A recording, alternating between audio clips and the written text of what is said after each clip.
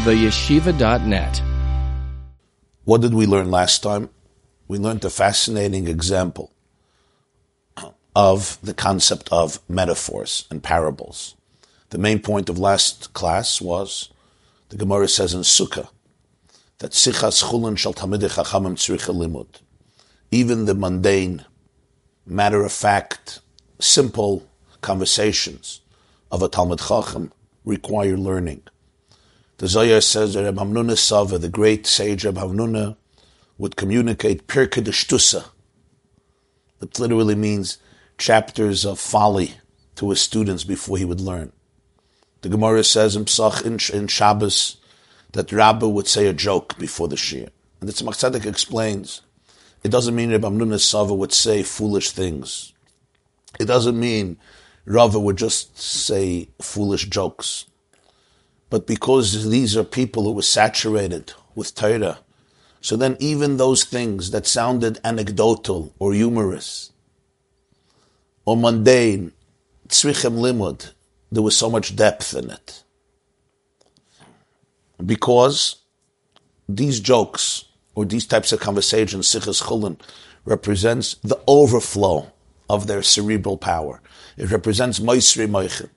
When somebody is really entrenched in true wisdom and authentic wisdom, even things that come out, as a matter of fact, they don't convey the full depth of the person's mind and the person's heart and the person's soul. There's so much to learn in them. Because even in the leftovers, the residue, if you want to give a very simple and maybe a little bit of a foolish example, but maybe it works. And that is, sometimes you go to a wedding and the smorgasbord is so filled with so many foods, so many dishes, excessively. And the richness and the quantity and the quality is so superior. So one would say, even that which they're throwing out could feed a nation.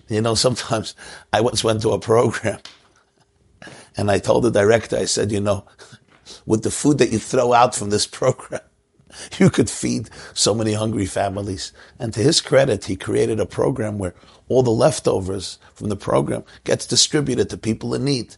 Sometimes you come to an event and there's so little food that people are fighting over the food.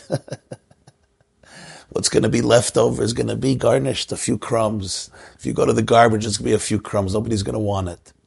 When you have somebody who's filled with toichen, filled with pnimius, filled with divine energy, a real Talmid Chacham, so that even the leftovers, the moisri moichen, is also so rich. Sichas Chulin Talmidei Chacham Sicha Limud. The Tzemach Tzedek says somebody else, when they make jokes, there's really nothing to hear. It's not taka shtusim, it's taka narishkeit. Narishkeit means it's foolish. Sichas Chulin Shel Talmidei Chachamim Sicha Limud. He says other people, it's Dvarim B'Telem. It's Dvarim B'Telem. And it's true. If you've ever seen a real Talmid Chacham or heard a real Talmid Chacham, you know that the Sichas Chulin is Tzricha Limud. To give an example, the Lubavitcher Rebbe would stand and give dollars on Sundays. Some of you have been there.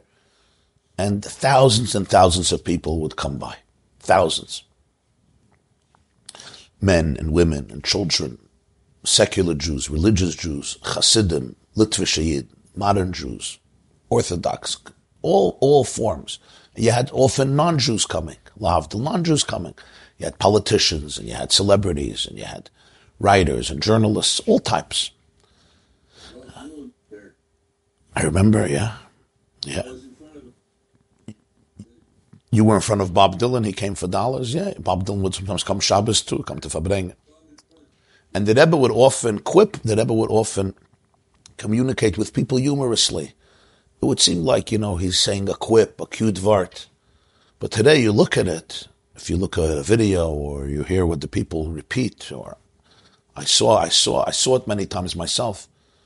It's tzricha limud. Every word there was full of kedusha and full of love and full of godliness. It looks like Sichas Chulin. He's not saying a maimer, he's not saying a sikh, he's not writing his kedusha Torah.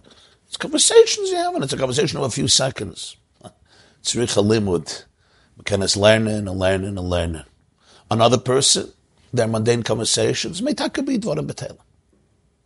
Tzemach Tzedek went one step further, and he said, this is the concept of here. When we speak about here represents the overflow from the brain. So when you're talking about, we now go back to the theme of the Maimon. When you're talking about Atika Kadisha, I don't know if you remember, go back to the previous classes, it's important to get the whole picture. When you're talking about Atika Kadisha, so then the here is not just leftovers that don't have much. The here actually contains a very intense level of energy, because even the filters and the instruments that condense the energy will still communicate a very powerful form of energy. Why then did he ask? Do we say that the flow of Atika Kadisha is through here? I understand that here also has it, but why does it come precisely through here? A regular Talmud Chacham is not going to say, a whole day I'm going to say jokes. You say a joke. It's not a whole day. By Atik, which is Kesser, which is the deepest divine revelation, it comes through here. For this, the Tzemach Tzedek said, I'm going to explain this through a parable. And the parable is going to be a parable. We're going to use a parable to explain the parable for here. And what's the parable? That Shlomo HaMelech, it says, used to communicate through 3,000 mashalim, 3,000 metaphors. Kings 1, chapter 5, Malachim Aleph Perek. Reb Meir, it says in Sanhedrin, gave 300 parables. And when he died, Mishemeis Reb Meir Batlu Moishlam Mashalim. Why? When Reb Meir died, there was nobody to give parables. Why? There's two types of Mashalim. There's a parable, I want to tell a story. I want to tell a metaphor, I want to give an allegory. That's not the point here. The point here is something more profound. Shlomo HaMelech and Reb Meir, their wisdom was so profound, in order to be able to communicate it, it needed to be dressed up and camouflaged by a parable. And that's what a real mashal is. Last night, in our shir, was a classic example for this. The Mishnah at the end of Kinim, Rabbi Yeshua says, Zehu Shamru, when a ram is alive, it has one sound. Meh. When it dies, it suddenly has 7 sounds. Because the 2 horns are turned into 2 trumpets, and the skin is turned into a drum, and the intestines are turned into strings for a lyre, and the large intestines are turned into strings for a harp, and the 2 thigh bones are turned into flutes. So from one sound, you have 7. Because the organs of the ram become musical instruments. That's what Rabbi Yeshua says. And the Lubavitcher Rebbe says, a parable is trying to explain something. What profound wisdom do we gain through this metaphor with the dead sheep, with the dead ram versus the living ram? And the commentators struggle with this, and they say it's just some comparison to what the Mishnah says earlier about the birds that a woman who gave birth brings, and sometimes there's a confusion, and first she had to bring 4 birds, and she ends up has to bring 7 birds. It's like the ram, after it dies, there's more sounds. He says, what explanation does it really give? And throughout the Siyum, he shows how there is a profound halachic enigma within the carbon yeledas, within the offering of a woman who has to give birth.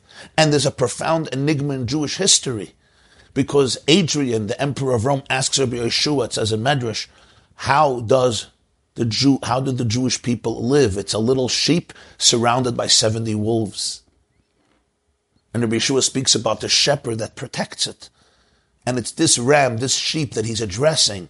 And he shows how the parable of the sheep explains and enlightens us to a very profound idea in halacha about how something that is born in doubt can become more powerful than the source and the progenitor that brought it into being. Like the live sheep has one sound, live ram has one sound, and after the death, through its deterioration, it grows much stronger. Whenever there's a mashal, whenever there's a story, an allegory, a metaphor, a parable in Torah, It's in order to explain a profound idea that couldn't be explained without it. You'll see it, lahavda, with a lot of children's books. You want to bring out something very psychological and very deep. You ever read the book, Who Moved the Cheese? Who Moved My Cheese? Who Moved My Cheese, right? All these types of stories, they're really making very significant points about life. But if you just say the point, most people won't retain it, or won't listen, or won't internalize it, or won't get it. So the mashal brings it down a notch, so that somebody from a different world should be able to really perceive the wisdom in a very concretized fashion. But the Rebbe says for Shlomo HaMelech, one parable wasn't enough. He needed a parable for the parable and a parable for the parable all the way till parable 3,000. And then from 3,000 you can trace it back to 2999, 2998, 2997, all the way back to metaphor number 1 and then to the idea. Reb Meir needed 300. And now we continue inside. 8 lines from the top, 210, the line starts, Ayidei Gimel Meis Mashalom V'Eradas. V'hinei, HaMashal L'gabe HaNimshal Arei B'chines Levush Gas V'Av. The mashal relative to the nimshal. Mashal is the parable. The nimshal is the theme that you want to convey through the parable. The mashal relative to the nimshal is like a thick garment, a dense garment, meaning it eclipses the nimshal. Sometimes you give a mashal and people don't even understand the nimshal. They only got the story. They didn't get what's inside the story because it's like a thick cloak that eclipses the message. And this is a metaphor for the here. The here that comes from the follicle. There is some emptiness in the here. The Gemara tells us in Nazir, page 39, and the first page of Basar, Daf Tazayin, about Eiv. That when talking about Eiv, that the Saira, the here, has this emptiness inside of it, this hollowness, obviously infinitesimal, so small, and it receives nurture from the brain. That's why hair grows, just like nails grow. Yes, there are no nerves in the hair, and that's why we can cut the hair without pain, not like cutting other parts of the body. So it's a condensed form of energy, but it dresses up some energy that comes from the brain through the skull and goes into the hair. V'nikra hamashal moisrei moichen. And that's why a parable is called moisrei moichen, the overflow of one's brain, the residue. She'enei me'erech atzmius hanimshal shebemoichai. The relationship of a mashal to a nimshal is like the relationship from here to a brain. The here also captures the energy of the brain. Here is alive when it's attached, but nonetheless, the energy is so condensed, it's so filtered. That's like the mashal. The mashal receives its identity, its wisdom from the nimshal. It grows out of the nimshal, but you can't compare it to the brain. You can't compare it to the theme itself, because it brings it down to a whole different level. It brings it down to a very concrete, mundane, and brute level. It's like a thick garment. V'hinei b'chachomim gedolim k'shlomo v'Reb Meir v'kayotze hinei gam ha'moisrei moichen shu ha'mashal haya b'hem to'eles rav v'kedusha rabba v'chachma atzuma. By great sages like Shlomo and Reb Meir and similar personalities, even the parables, even the metaphors, even the overflow of their cerebral power has tremendous benefit and has profound holiness and has intense wisdom. V'adarabah, to the contrary, it's not they also have wisdom. They are indispensable.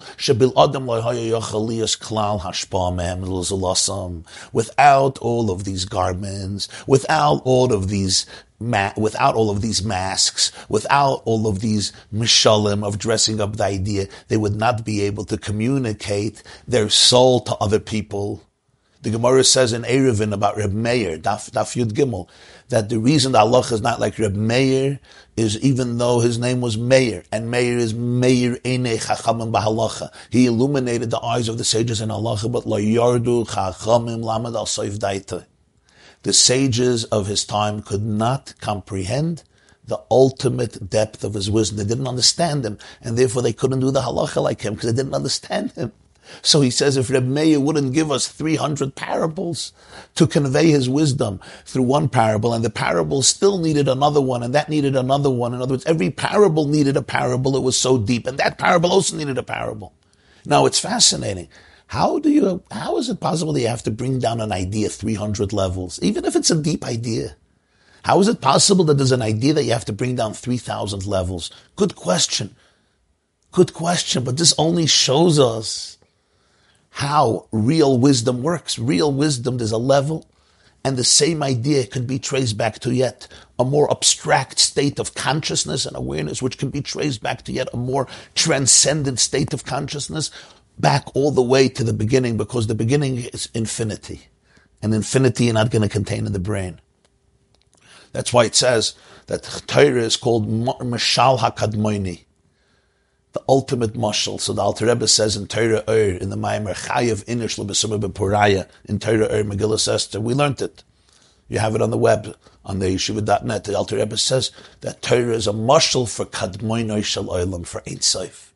All of Torah captures infinity through a mashal.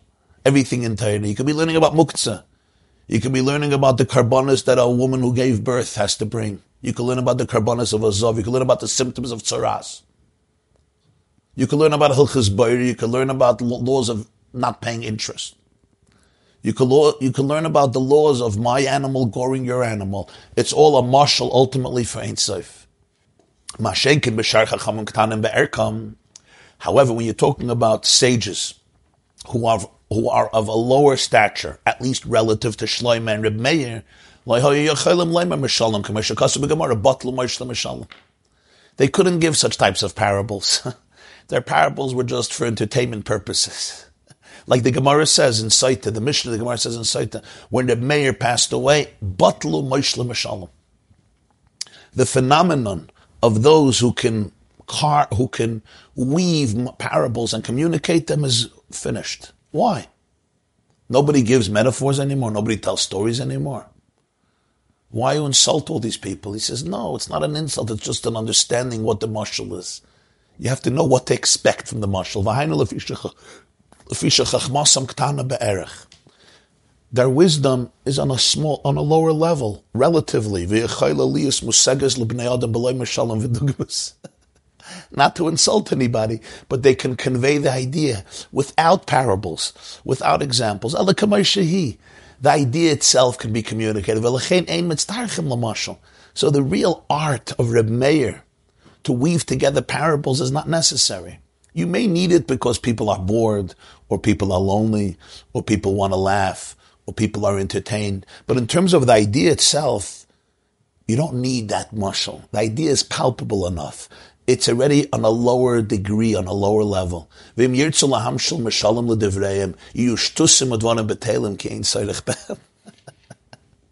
Sharp words of the Tzemach Tzedek. If they want to create mashalim for their words, they want to create parables, it's ultimately dvarim b'telim. It's wasted words, because there's no need. There's no need. You know the story, it's an old joke. There was once a professor who worshipped himself more than anybody else, and he worshipped himself more than anybody else worshipped him. He thought he was the most brilliant man on the planet. Anyway, he was at a scientific conference, and this professor was going up to the podium to speak. And the person organizing the conference, as the professor is walking up, he says, remember, you have 12 minutes. Not a second more. 12 minutes, People could speak for an hour, 2 hours, 3 hours. Hijack the conference. You have 12 minutes, not a minute more. And the professor, in disdain and scorn, looks at this man, and he says, what do you expect me to say in 12 minutes? The man looks at him, and he says calmly, speak very slowly. So, in other words, the worst thing is to explain a joke. But he's, what am I going to say in 12 minutes, I have to speak for at least 12 hours. And the person says, well, do you even have anything to fill up 12 minutes with? Just speak slowly. If you speak slowly, you'll be able to fill up 12 minutes. So you always have to know, HaKol lefi ha'mevayesh v'hamizbayesh. HaKol lefi ha'mevayesh v'hamizbayesh. He says, sometimes your mashal, it's unnecessary. It's dvarim b'telim, it's taka shtus. It's a shtus. obviously he's judging things here on a very high standard. Because we tell stories and we tell jokes and we give parables, right? Look who's talking. But you have to really understand the emes. The emes is that Mishameis Reb Meir Batlu Moishel Meshalem. The Meshalem, okay, there's, I guess, entertainment purposes in them. So in that sense it could be productive. But the point is, the real concept of Moishel Meshalem, the way Reb Meir personified it, the way Shlomo Melech personified it, it's made, so it's gone. Because the level of wisdom that's being communicated is not so infinitely abstract and transcendent that we need it. So then it just becomes a waste. Because here's the principle. When something is unnecessary, then, as we say in halacha, kol yeter kenotel dami. Right? Anything that's extra, it's like missing. It's not just you add something else to a speech. Why not? No. If you add something that's unnecessary, it's like you take away something that's necessary. It's a beautiful formulation in halacha. It's good to remember. Kol yeter kenotel dami. We have it in Hilchos Treifos. When you add something that's not necessary, it's like taking away something that's necessary. And I'll just give you an example for those who speak or teach. When you're giving a speech, sometimes people feel they have to put in more. As my wife always tells me, less is more. Less is more. More is less. Meaning, sometimes you add things. If it doesn't really belong there, it's dvarim b'teilim. It's shtusim. Maybe in another context it's fine. But here, if it's unnecessary, it's not refined. If it's not refined, you don't need it. It's like a symphony. It's like a niggin. Yeah? The musicians are playing a beautiful ballad, a beautiful symphony. And then they decide, you know what? Let the song not end. Let's go on. It's kol yeter kenotel. You're now taking away from it.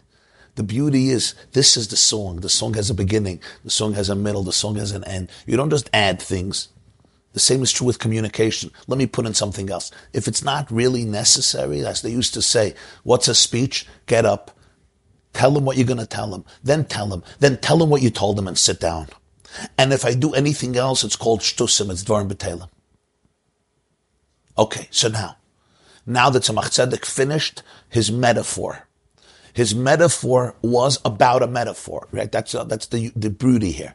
The metaphor that the Tzemach Tzedek has been explaining is a metaphor about a metaphor. He's using the concept of a metaphor as a metaphor to explain the contrast between Atika Kadisha and Malchus. In the spheres of Hashem, the 10 spheres, the highest is Atik, that's called Keser, the crown. It's the subconscious, the superconscious, it's called Atik. And the lowest of the 10 is called Malchus. Malchus is that energy which actually becomes condensed and vivifies all of the world. It's called Malchus. Malchus is the actualization of the divine energy to vivify and animate and create and sustain all of existence. That's called Malchus. It's also associated with Nukva, with femininity. So the Tzemach Tzedek now says, Al Pize Yuvan Kein Lamaila, this will give us a perspective for the spiritual realities. Sham Shachas Achiyus Matik Kadisha Sho Ein Soif, Iev Shalis Kabel Ba'ilamas, Gamba Atzilus Shalayas Batlum Mitziyusam, Eladafkai de Levushim Shemanikroim Cyrus Keniskaleel. The flow of energy from Atik, from God's infinity, cannot be absorbed in the world, not even in Atzilus. Why? Because they will all cease to exist. They will all experience bittul b'metzias. Why? Because in the presence of Ein Sof, if the doors of perceptions are cleansed, if the doors of perception are cleansed, and everything appears as is, infinite, there's no room for otherness. So even the highest state of consciousness, known as Atzilus, the highest world, cannot exist in its present form if there's a flow from Atika Kadisha, from Ein Sof, because in the presence and the revelation of infinity, there's no room for anything outside of infinity. Everything melts away in the presence of infinity. There's no separateness. There's no I. Even the most sophisticated spiritual I, even the most divine spiritual levels outside of Ein Sof will cease to be separate. They will become completely subsumed. So you must have garments. They're called hairs, Cyrus.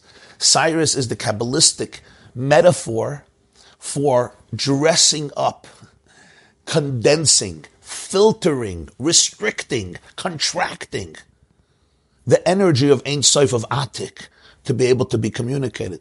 And he gives a Maramakim here, a footnote, you could look in the Siddur, that's the Siddur that was written by the Mittler Rebbe. It's a commentary on davening by the Alter Rebbe. From the Maimorim, the Alter Rebbe said on davening, on this piece in Baruch Shamar.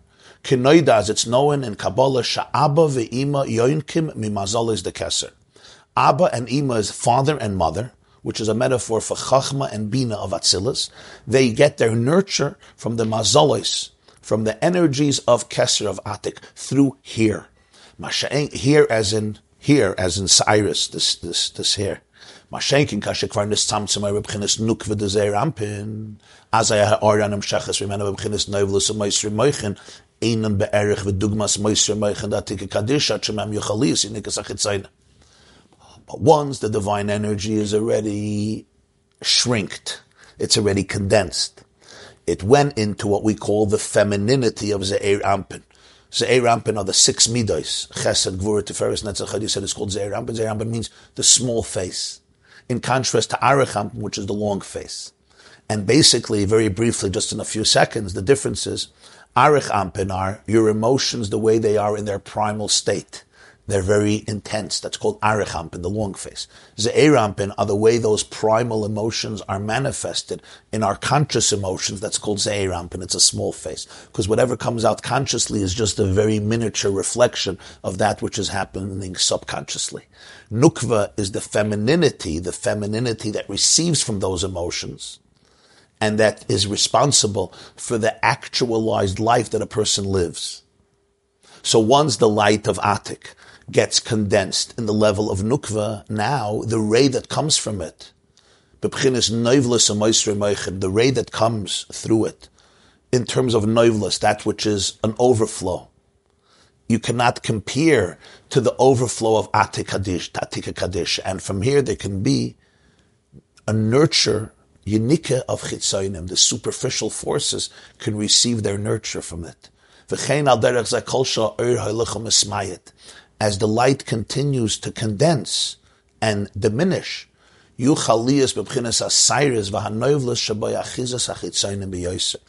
the here of that light, from the noivlos are like the leaves that fall off the tree. The noivel, there can be the possibility for external forces to hold on, and hold on in a very intense way. And that's why the Leviim in the desert were commanded to shave off all the hair on their flesh, their beard, the hair on their scalp, the hair on their head, and anywhere else on their body. Why? Listen to this. The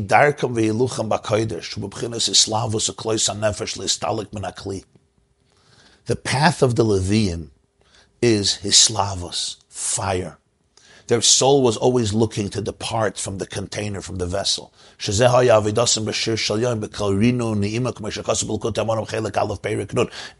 the Leviim would hold a concerto in the Mishkan. There were vocalists and there were musicians, and they would sing the Shir Shal Yom. They would do this while they were pouring the wine. The Kohen was pouring the wine on the Mizbeach, following the carbon in the morning. And they would have this concert of music, which is a form of ecstasy. Klois HaNefesh. Their soul was yearning and pining to go up in the fire of divinity and depart from the Keli. And since their Avodas Hashem is primarily departing from the vessels, so the light that remains in their vessels is very limited, because their primary goes away from the Keli. That's the personality of the Levi. That's the Avodas of the Levi. So if the flow from the Levium will come from the residue of the light that remained in the Keli, it's so condensed, it's so limited, the Chitzonim, the external forces, could get their nurture. So that's why the Levi had to shave off his hair. because from the here of the Levi comes Yenikas Achitzainim. This is only in the desert. Afterwards, it was not that state of consciousness, even though the Leviim always represent the Klois HaNefesh. But you didn't have that level of intensity that you had in the Midbar under the tutelage of Moshe and Aaron and the clouds of glory and V'shachanti b'soichem, the Rebbeinu Shalom dwelling with the Jewish people in the desert. The Koyanim are very different. The Koyanim didn't have to shave their hair because the Koyanim's avodah is very different, like we say in Tehillim.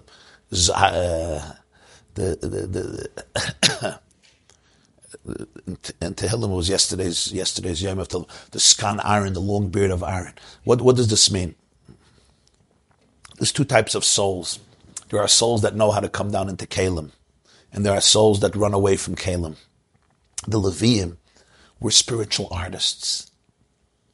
They were spiritual musicians. They were also musicians. They were spiritual musicians. Their soul was going away from the Keli. What's left in the Keli?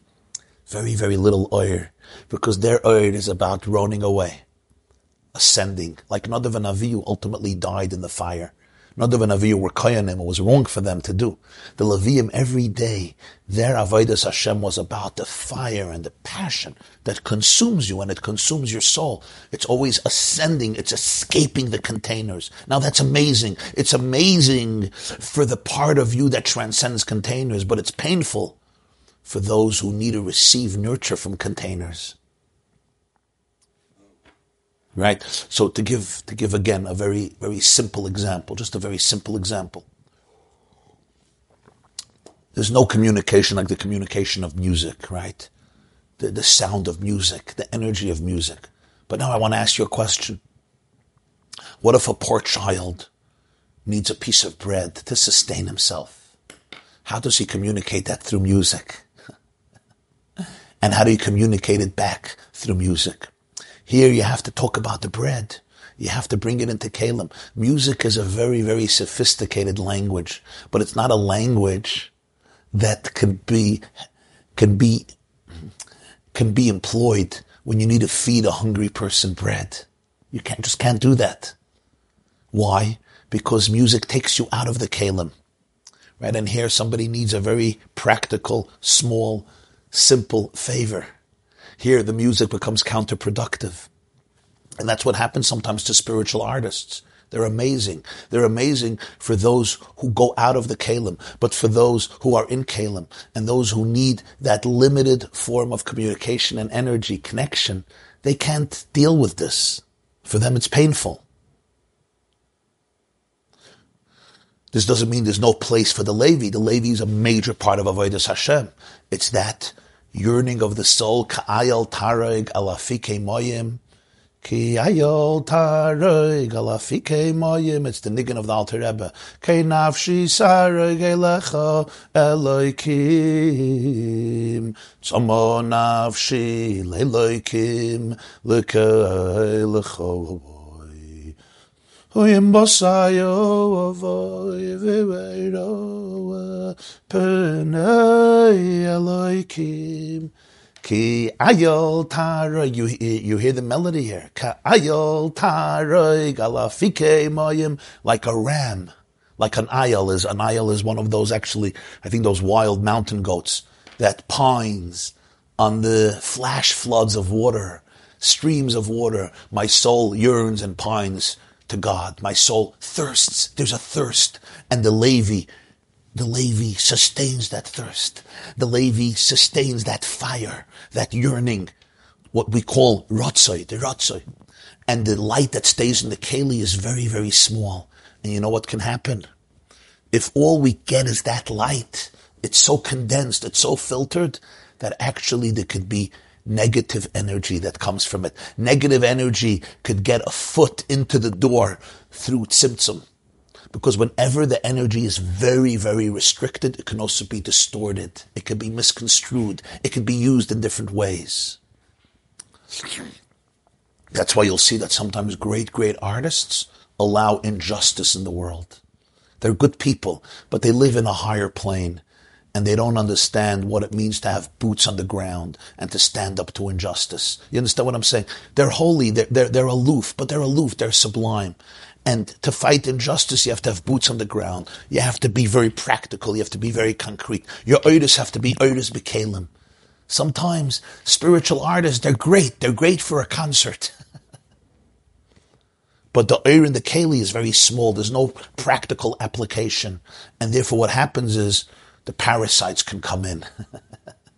The parasites come in. The infections come in. The bacteria, the fungi start feeding off their energy in the kelim. This is the Cyrus of the Levim, so they had to shave their hair. They had to shave their hair because the oir in the keli was so mitzumtzum. So now to have a further tzimtzum, which is represented by the hair, would only feed the chitzainim. So you can't afford that tzimtzum, so they had to get rid of the Cyrus. It's a very, very subtle idea. Very subtle idea. This is the whole idea of Sichas Chulin. The Talmud Chacham Sichas Chulin is full of richness and depth. It's not shtusim. But the not Talmud Chacham Sichas Chulin, the overflow they hear is shtusim. Again, the mashal. Shlomo HaMelech's mashal, Reb Meir's mashal is not shtusim. On the contrary, it contains the depth of the idea. But somebody else's mashalim are a waste of time. Advarim B'Telem. From Atika Kadisha, the Cyrus, they're so holy. There's no yinikah, and that's the hair of the Nazir. The hair of the Nazir has that kedusha. It's the hair of the beard, it's the hair of the payas. The Levium is the opposite. Here the Cyrus represents such a tzimtzum, as we said before, from Malchus. Malchus is amazing divine energy, but it's condensed. It comes into the world. And to come into the world, it goes through a major, major tzimtzum. So the hair that comes from it has to be protected. The Levi is the extreme, because the Levi soul is flying up, so the oir that remains in the keli is very, very small, very, very condensed, and therefore, from that level of oir, if you have here, it's going to be so condensed, so restricted, that the energy afterwards can be distorted. So the Levi had to shave the hair only in the desert, afterwards not. The Nazirs here, we learned earlier, is a reflection of Atika Kadisha. And the Cyrus of Atika Kadisha, not only are they not capable of feeding the Chitzayim, on the contrary, the only way you can have a relationship with Atika Kadisha is through the Cyrus, because Atika Kadisha is Ein Sof, and the only way Ein Sof could communicate is through the Tzimtzum of the Cyrus. But that's Atika Kadisha. That's like the mashal of Shlomo, the mashal of Reb Meir, Sichas Chulin Shel Talmidei Chachamim. But once the oir goes through a major tzimtzum itself, so now a tzimtzum for the tzimtzum can create problems. You understand? A tzimtzum for Ein Sof, gewaldig. A tzimtzum for tzimtzum, now you lose the plot. Anoichi, haster, aster. The Baal Shem said, Anoichi, haster, aster. The hester is also behester.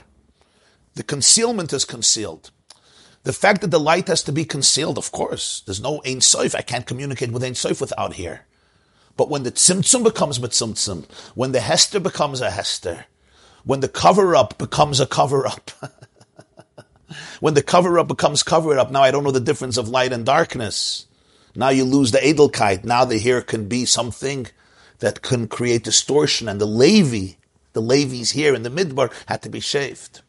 The Nazir is not let it touch his hair, because the whole Kedusha comes through the hair, because it's the Cyrus that are connected to Atik, and that's the beard and the payas of a Jew, of a man, of a Jew. Atatofes.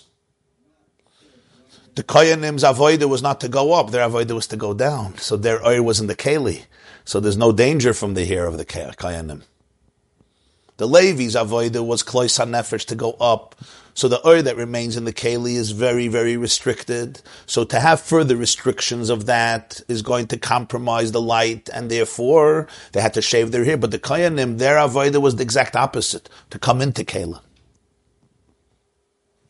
So therefore their light was in the vessels, not detached from the vessels. The Leviim, they were the ones that were responsible for the music in the Beis HaMikdash. Music is the avodah of Hislavos, Klois HaNefesh, Lehistalek min hakli. That's music. All song is that. The Koyanim's avodah was Hamshacha, to come into the Keli. So therefore their Cyrus capture the energy. They don't further obscure the energy. When the energy is already obscured, like it's by the Levium in the Keli, because the main energy is outside of the Keli. So in the Keli, the energy is obscured. To obscure the obscured energy could become a source for Klippa. Yinikas HaChitzayim. But to obscure divine, intense energy, that's exactly what you need. So then the here could be holy.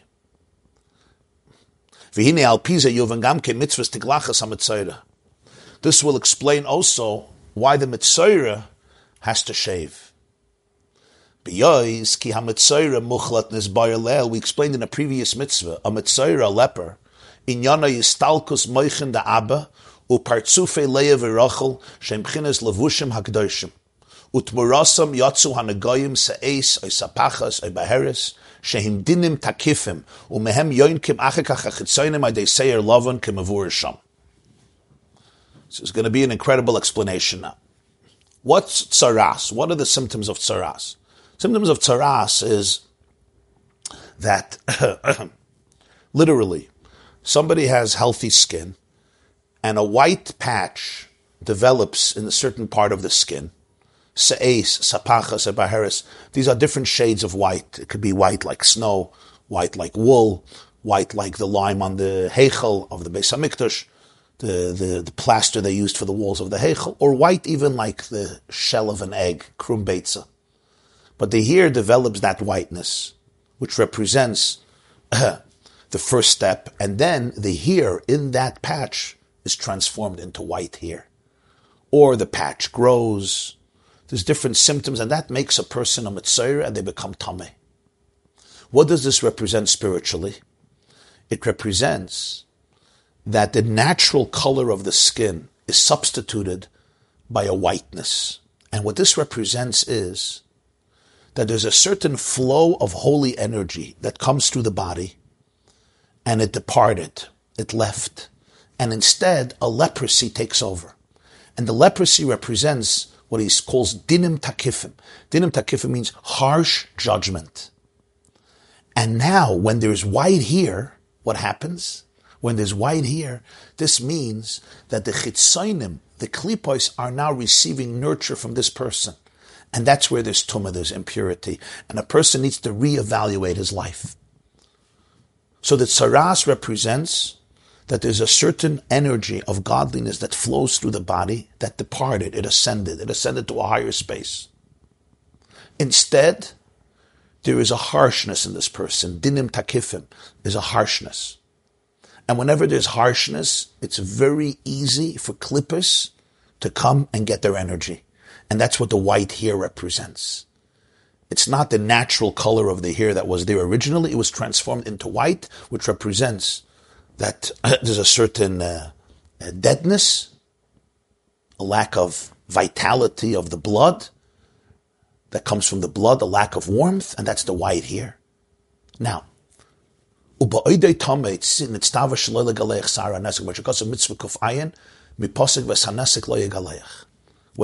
mitzayir is impure, he's not allowed to shave the hair in the leprosy.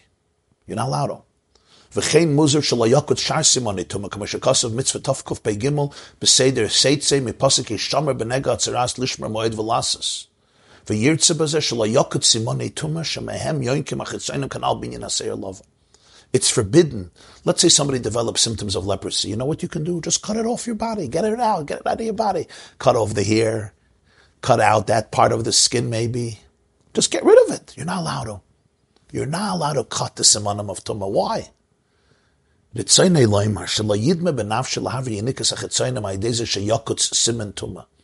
You cannot remove the nurture of the klippa by cutting off the sign of tumah from where they're getting their nurture. You're going to think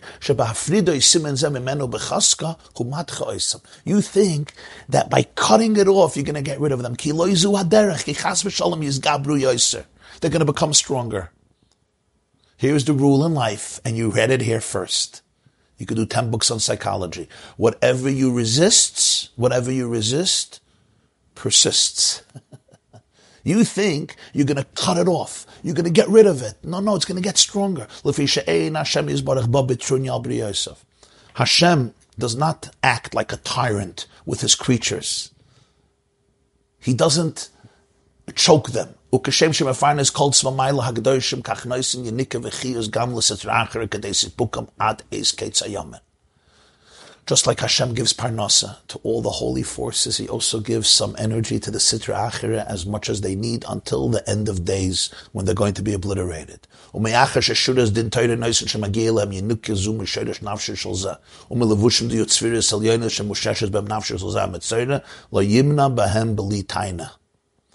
since Torah demands that they receive a certain form of nurture from your soul and from the garments of the 10 spheres of God in which your soul is rooted, so this Mitzrayim cannot take away their nurture without justification. If you're going to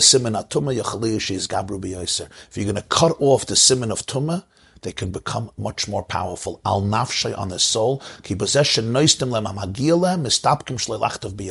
By giving them what they need, they don't have to grab more. When you stop giving them what they need, when you choke them, when you take the ear away from them, when you want to suppress them and repress them, you know what happens? They come back with a vengeance. What does this mean? This has tremendous ramifications in life. Whatever is coming up in my system is there for a reason. If I deny it, if I delegitimize it, if I make believe it doesn't exist, if I just cut it out of my life, I'm not getting rid of it. I think I'm getting rid of it. No, it's there. It has its space. It needs its space. There's a reason it's there. It's an alarm clock. It's a wake-up call. It's a symptom of something dysfunctional. By cutting off the negoyim of your skin, you're not getting rid of it.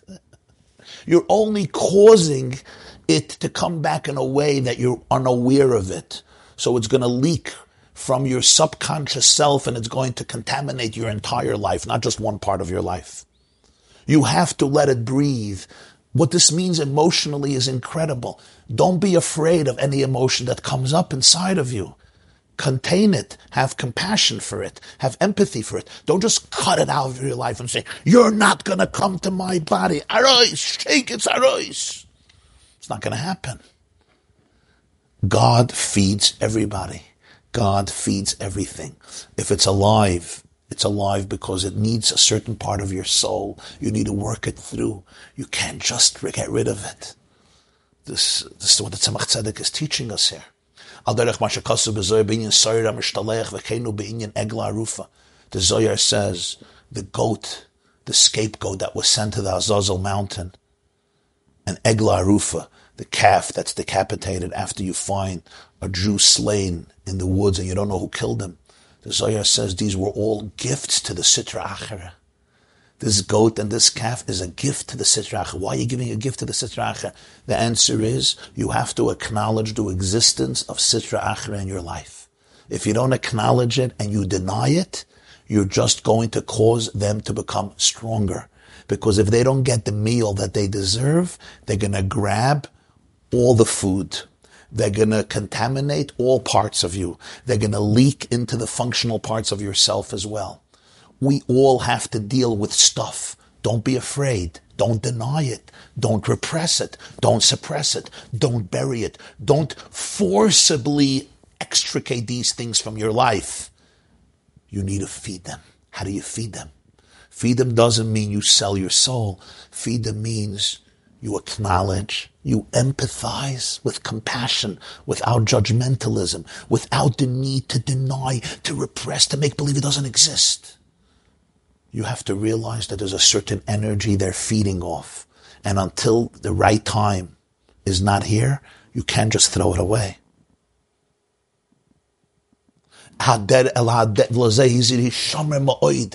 The richness here, that's why the words of the Torah is be very careful not to cut off the Neged Saras. Why be very careful? It's about security. Because if you cut it off, it's going to endanger you because they're going to come back with more power. Whatever we repress is not gone. It just leaks out with more ferocious power in a way that we can't control it. What you resist persists. What you don't resist could slowly heal. The way to remove the nurture of Sitra Achra from my life is through tshuva, through introspection, through healing, through repair, through tikkun, through understanding what's going on. Then you'll bring back the awareness of Chachma, and he will be able to remove the externalities al pitoida through a koyin, as explained in a previous mitzvah. V'kasher shavla Hashem v'nirpa. When you return to Hashem and you become healed based on Torah, not based on my own intuitive feeling that I want to destroy all parts of my life. And now the chitzayim are not getting nurture. Now you shave your hair. Afterwards, while the Mitzorah has symptoms, he's not allowed to shave his hair. Afterwards, he does have to. Even though he's pure, the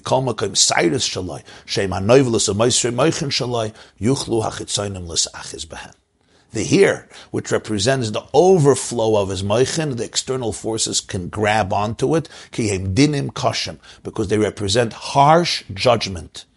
And whenever you're harsh, even if your harshness is coming from an idealistic place, it can cause tremendous pain. Because he went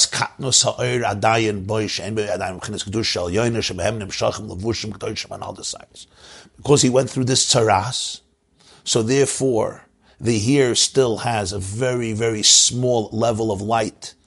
It doesn't have the full flow of the higher holiness from where holy garments come, and that's the holy hair. And therefore, the Cyrus, which represents a very restricted form of holiness, the chitzayim can grab on, and therefore you shave them. Once the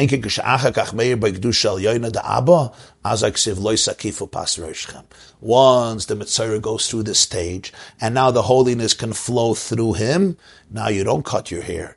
Because from the hair of the payas and the beard, on the contrary, they capture the holy garments. It's like the holy mashal. It's like the holy sichas chulin of the Talmud Chacham.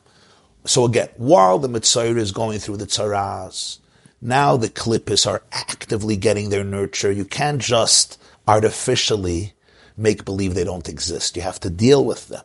That's what tshuva is. That's what healing is. Once you heal and you become tahir, now the Mitzorah has to shave. Why? Because since the light is very, very restricted in him, the light is very restricted, so therefore you don't want, there should be room for more distortions, which is what here represents an extra tzimtzum, so you shave the hair. Once the Mitzorah goes through that stage and goes back to his primal state of holiness and divine consciousness, now the hair of the payas and the beard becomes a manifestation for divine holiness. And therefore, on the contrary, even though as a Mitzorah, when he became pure, he shaved his beard, he shaved his payas, he shaved all the hair on his head, like the Levium in the desert. Now you leave your beard, you leave your payas. Fakert, the payas and the beard capture a tremendous, tremendous holiness. All of this becomes the source to be able to understand the paradoxes of hair. The hair of the Nazir, the hair of the Levi, the hair of the leper, and finally, as we will discuss in next class, the hair of the woman, explaining why the married woman halachically covers her hair. She doesn't have to shave her hair, but she covers her hair, as we will see Be'ezer Hashem in the next class, which will resume Monday morning, 7:30 a.m. Bli Neder. Wishing you all a wonderful day. It's clear? You want to ask questions? Okay, some of the comments. Somebody wrote, taking Tylenol for a fever won't get rid of the illness. It just removes the symptoms. Why would it take some? Yeah, 1 second. Taking Tylenol for a fever won't get rid of the illness. It may remove some of the symptoms. So that's very important in life, that whatever you resist persists. Because as long as I'm not dealing with the core issue, just denying it is not going to make it go away.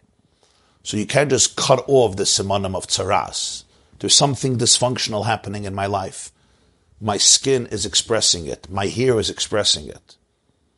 I cannot just make believe it doesn't exist by forcibly cutting it out. What does this mean psychologically? Sometimes I'm uncomfortable with an emotion. I'm uncomfortable with something happening inside of me. So what do? I say, oh, no. I'm not feeling this way. What happens? It doesn't go away. It just goes into hiding. Okay, you don't want me to be on the surface? I won't be on the surface. I'm going to go beneath the surface, and I'm going to come out in many other ways, but in ways that you won't be aware of. And suddenly, so many other parts of your life get contaminated. That's called strengthening the chitzonim, the external, superficial toxicity in my life. That's called chitzonim, becomes now strengthened and more intensified. There's an unbelievable idea. You have to gift the Sitra Achira with the goat and with the Egla Arufa. These are certain gifts. Not because we want to surrender our soul, not because we want Klippa to exist, but because we acknowledge with compassion and empathy that we still live in an incomplete world, that we still live in an incomplete psyche, that this is part of our journey, that all of the toxicity is not just there by mistake, it's feeding off something, and it's an opportunity to heal, it's an opportunity, that's what Tshuva is. Tshuva is healing, Tshuva is introspection, Tshuva is repair. It's an opportunity to tell you what is going on when you're experiencing negative emotions. Don't make believe they don't exist. Be curious, be inquisitive, and find out, what are they teaching me about me? What do I have to work on? They're feeding off something. They're feeding off. Somebody is feeding them. I am feeding them. My soul is feeding them, which is part of my journey. And now let me find out what I'm feeding, how I'm feeding, and can I work with it to the point that they don't need to get this food anymore. Because if they don't need to get this food anymore, then they won't get this food anymore. And that's the process of a kayin, and that's the process of tshuva. And then you become pure, and then you shave your hair. Before that, you can't shave your hair. Before that, you're shaving your hair is a form of repression.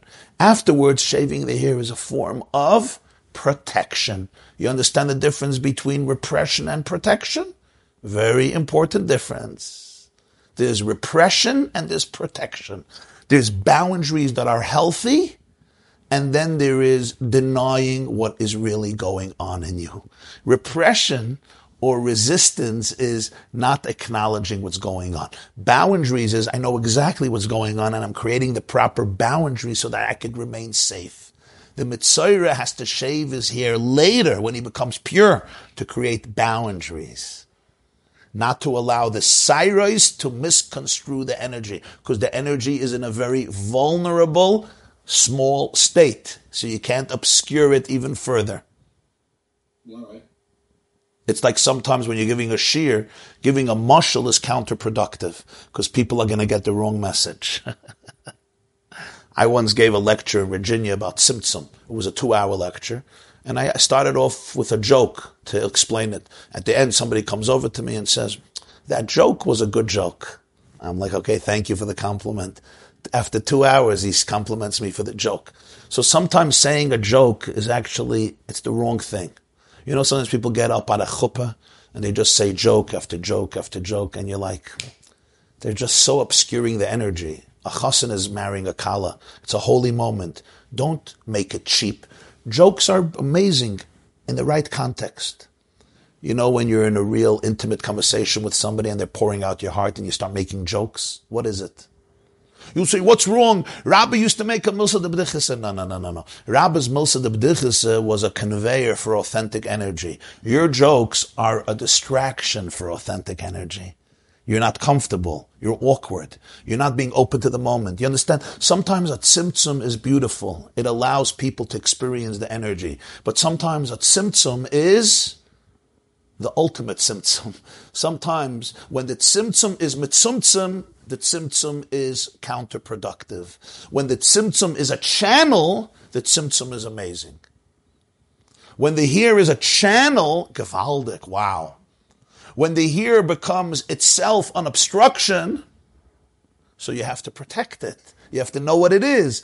And now to obstruct that becomes a double obstruction.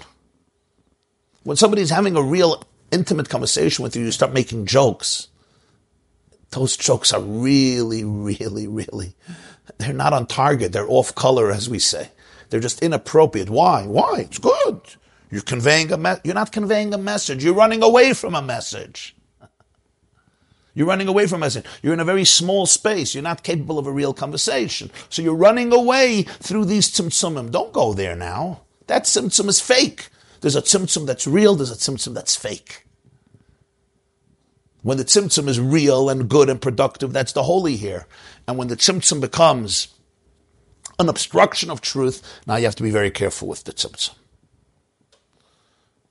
And these are deep concepts, and I know these are new concepts. We haven't learned them before. It's the first time we learned them. So I know that it's new even for people who have been here for quite a few years. This is something you need to learn and study again, and study again, and study yet again. Like, if you didn't understand all the details, that's fine.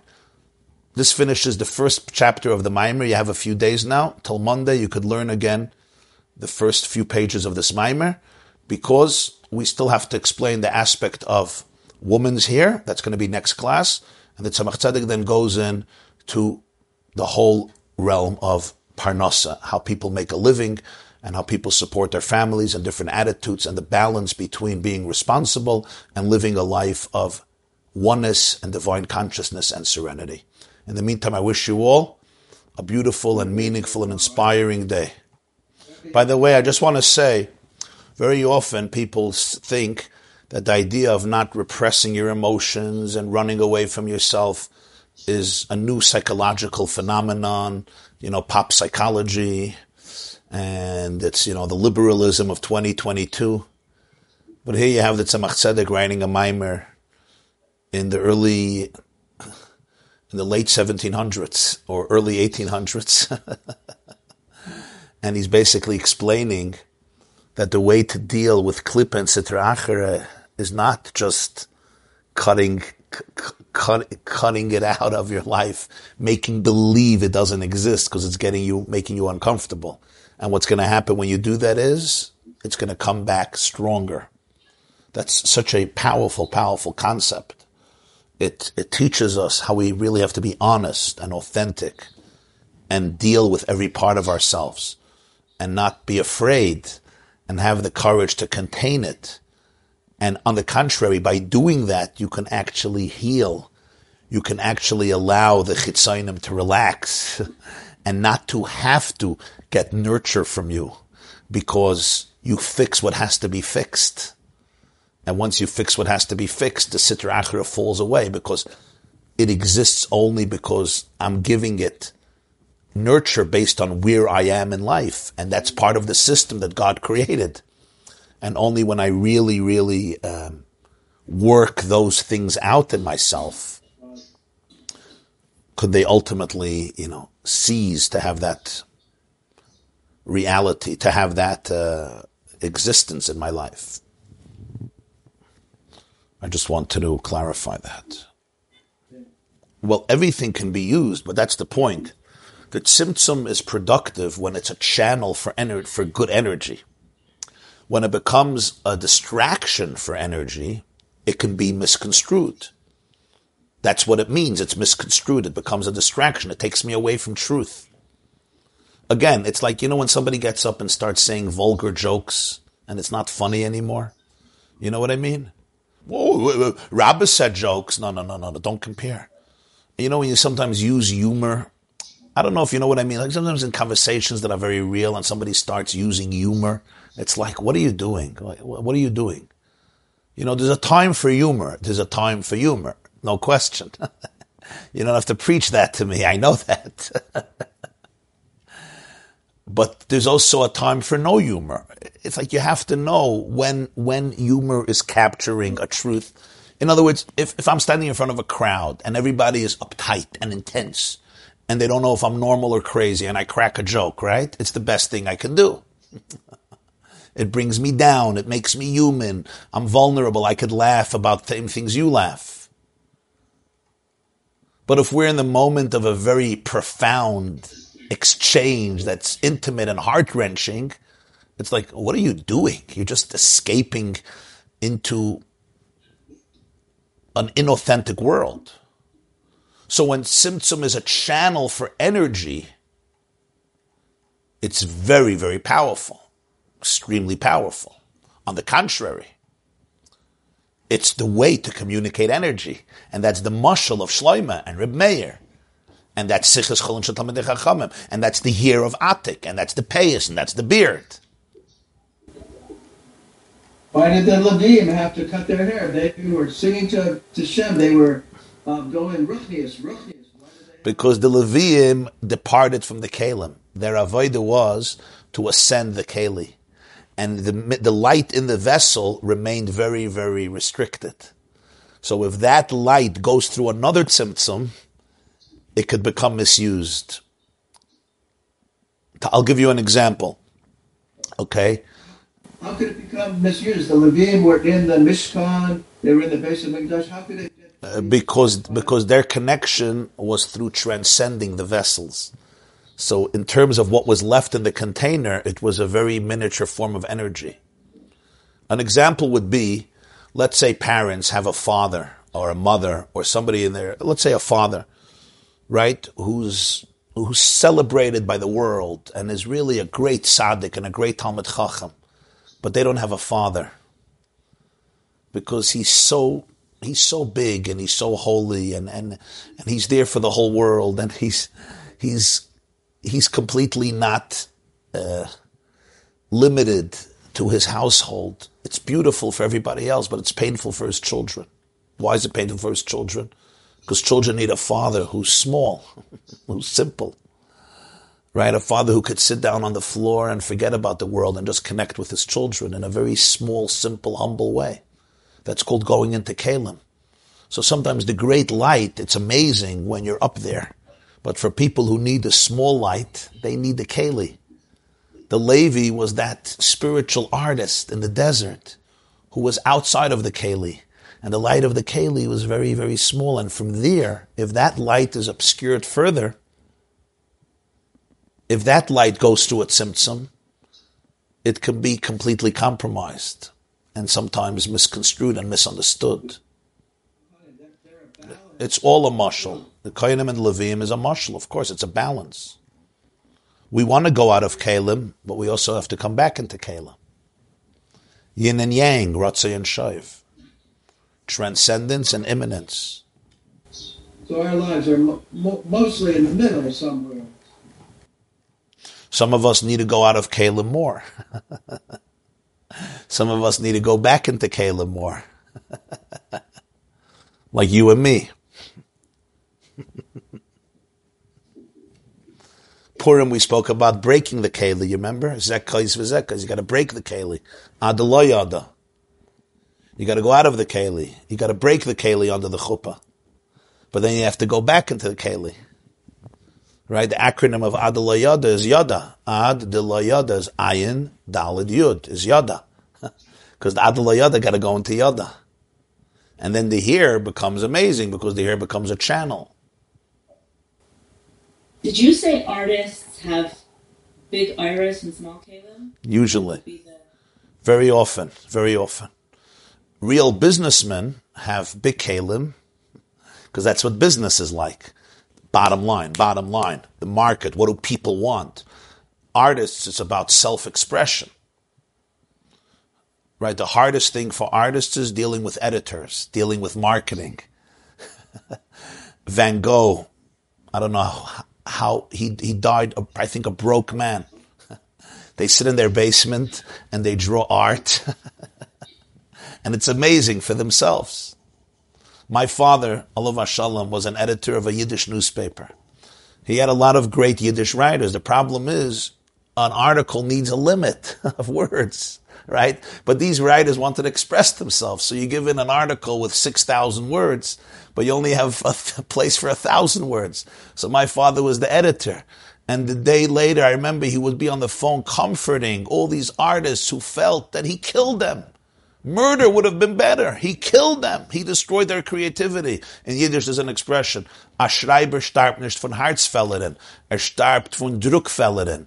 I don't know how you do that, but a writer doesn't die from heart failure. He dies from the mistakes on the printing press. In other words, he dies from his article being botched up. Right, kill your darling. So now, you have editors and you have editors. You have editors who don't know what they're doing, so they take your article and they destroy it. They take the soul out of it. You have real editors, what do? They make it palpable. It's called tzimtzum. They channel it. they cut it, they put it in a frame that people can eat it, that people can digest it. Because if it's just infinite expression, it's beautiful, but nobody's going to get anything out of it. You need to come down. That's called Caleb. This class is brought to you by theyeshiva.net. Please help us continue the classes.